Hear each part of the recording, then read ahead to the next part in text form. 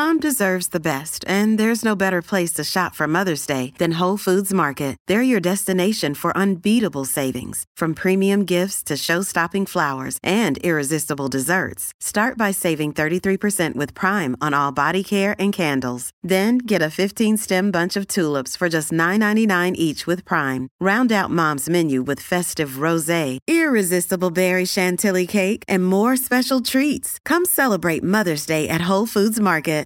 That might be the plan of attack for Russell. He goes and swings again, and this time he connects even better. And that has gone deep into the crowd at the eastern end for 6. Welcome back to the show. Yes, Dre Russ got hold of the Aussies in a big way at Optus Stadium last night, spearheaded the West Indies to a 37-run win. He hit 71 off 29 balls. It was a spectacular ending to the summer of cricket on the men's side of things in Australia. And to just talk about it, we have Code Sports' Dan Cherny, a colleague of mine from Code, on the line. Welcome, Dan. G'day, Duff. Good to be with you. So, mate, he can hit a big ball, Andre Russell, when he connects. He certainly can. I suppose that's no great revelation. We've known over a long period of time that he's one of the most explosive players on the T20 circuit. Really a veteran of that scene. Showed it briefly in the Big Bash League in recent summers. Had stints with both the Melbourne clubs. Won a game or two off his own bat for the Renegades. Hadn't really pulled it together thus far in the T20 series for the Windies, but last night was something else. You're right, 71 of 29, completely took Adam Zampa to the cleaners. It was pretty nasty for Australia's number one white ball spinner. I suppose too little too late in terms of the series for the West Indies, but made for an exciting finale. Got them a consolation victory, ensured they came away from this tour with 2 wins. Obviously the famous one in the Test series, and then this one certainly weren't disgraced across the tour, albeit they were given a couple of fair hiding in the one-day series. And from a sort of broader global cricket perspective, it makes things interesting ahead of the T20 World Cup, which is in June in the Caribbean and the US. A bit of a reminder that the Windies at their best are certainly a team to be feared. With a player like Russell down the order, they've got some other big hitters around there, the likes of Robin Powell and Roston Chase, guys who can score quickly, and they just need to get their bowling right. But they do have a guy by the name of Shamar Joseph who made a fair impression, who hasn't played a T20 international yet, but he's off to the IPL to play for Justin Langer's Lucknow Super Giants, and if he performs well there, then I think he's very much in the frame for the T20 World Cup, which would be epic. And if he can prove himself to be a very white ball bowler as well, I think they're a serious contender for that T20 World crown. How's his toe?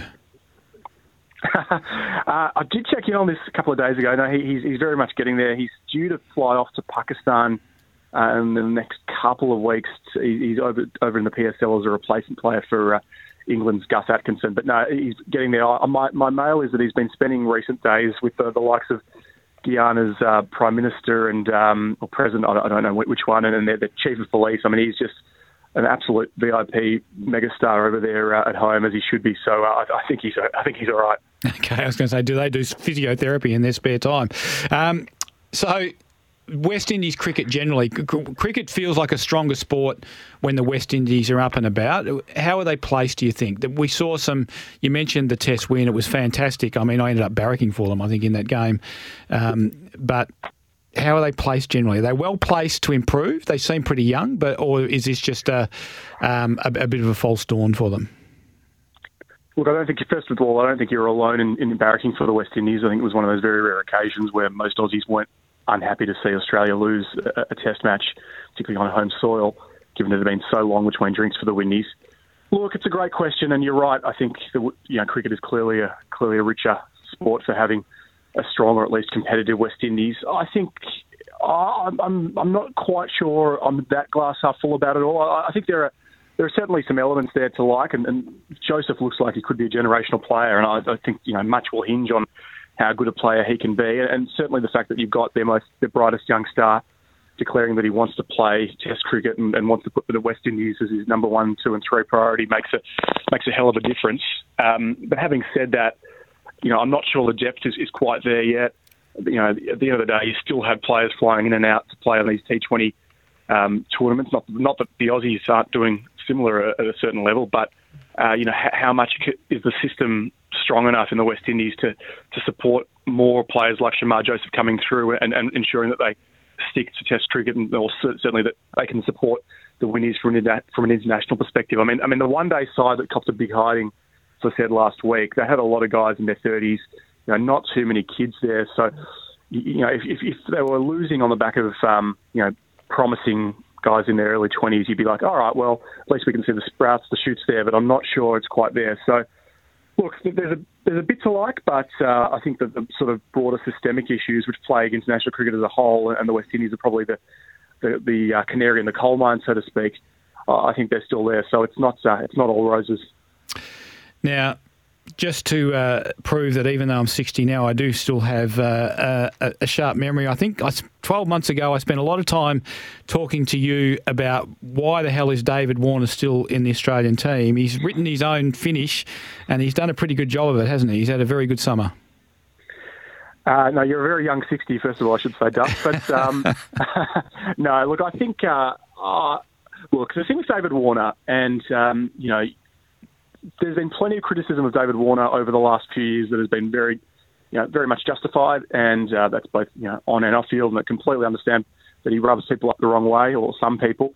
But I think the one thing that was probably never really in doubt was his capacity as a white ball player. He never really had a major decline in that in those formats, in the shorter formats. I mean, he was player of the tournament at he had one or two poor IPLs, but you go back to the 2021 T20 World Cup where he was the player of the tournament and was instrumental in Australia winning that title. His ODI record had been exceptional.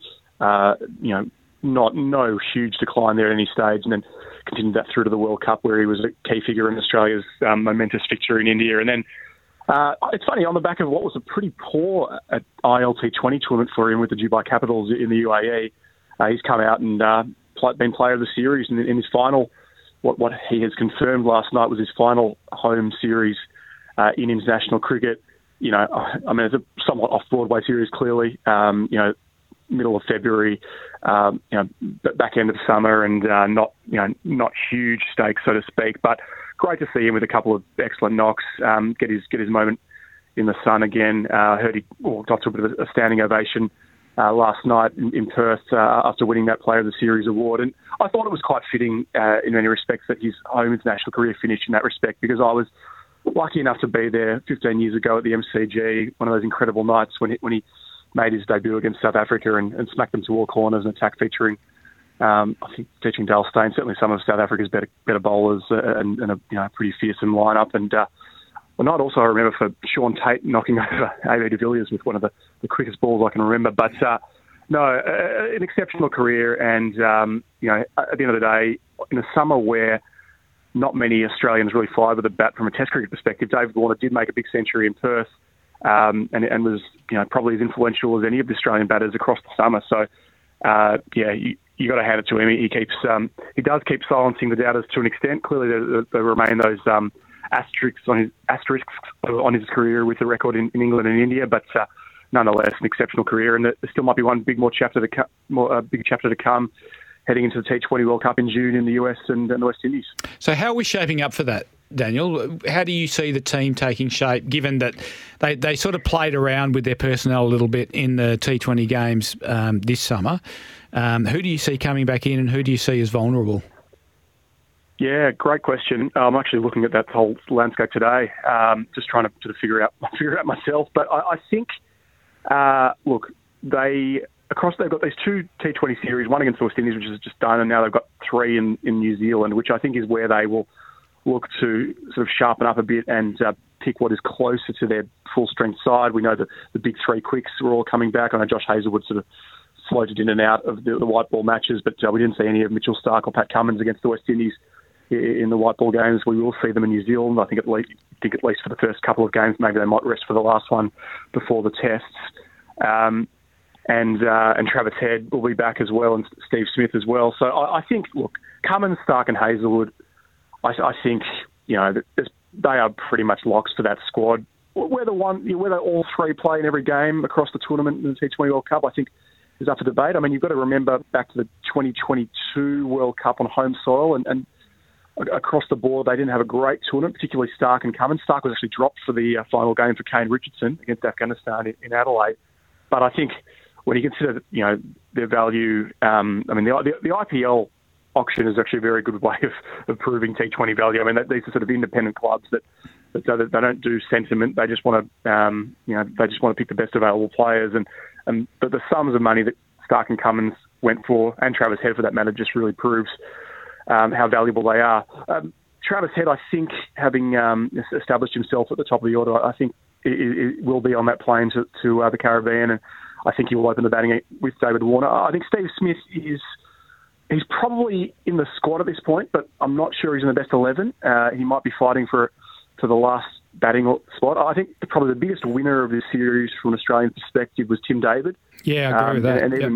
And even towards the back end of that innings, last night when the game was petering out, he obviously clubbed a few big sixes and just proved across those 3 games that he's a force at international cricket level. So, in terms of who's vulnerable, I think Josh Inglis and Matthew Wade will both be on the plane. Whether there's room for both in the same side remains to be seen. I think they'd probably prefer Wade just at this stage, although Inglis, he's an incredible player at his best, so certainly wouldn't be discounting him. And I think there is potentially room for both in the same side. I think Aaron Hardy probably didn't quite do enough. Well as do enough, so he's got to probably misses out at this point. Matt Short's coming back, assuming he's fit for the New Zealand series, so he's going to be around the mark. The backup quicks are going to be interesting. So you've got Nathan Ellis, who I think they really like as a death bowler, who's going to be, who should be back for the New Zealand games, and I think he's probably in the box seat to be the 4th pace seed. Sean Abbott's still in contention. Jason Barrendorf might not have done enough, which is stiff because he's done a lot right, but it's very hard when you've got Mitchell Stark ahead of you, and I think the likes of Spencer Johnson, Xavier Bartlett are coming from a fair way back. And the one that probably interests me as much as anyone is Marcus Stoinis, and whether he has done enough. I mean, his batting has just fallen off a cliff, really. It's just been, he's just not doing nearly enough with the bat, but he is still making useful contributions with the ball. So I almost think he's sort of, at this point, fighting with someone like a Sean Abbott for sort of to be the 7-8, really a bowling all-rounder at this stage of his career. I suspect he does make the flight, and they've got the IPL ahead as well, which can shape selection. And that's where Cameron Green is sort of the smoky here, because they've let him prioritise Shield cricket, and with good reason given the tests ahead. But he's got a full IPL campaign ahead to push his case. So there's still a lot to play out in this race. It's going to be really interesting. I haven't even mentioned the prospect of a second spinner, which I think they will definitely look at heading to the West Indies. That would be between Ashton Agar and Tanveer Sangha. So, yeah, there's several questions at play, and they're good issues for Australia to have because they've got plenty of options. They're winning, and I think they're going to be very much at the pointy end come that World Cup. We love genuine speed. There are a couple of young quicks in Australia at the moment. Obviously, we love the wild thing over here. Lance Morris, he played a couple of games for Australia in the limited over formats. I love the easy pace that Spencer Johnson is able to generate. He just runs in, pops the shoulder up, rolls the arm over, and out comes something at 145 kilometres an hour. I mean, he's got height, he's got great rhythm. What do you see as his top end as a bowler?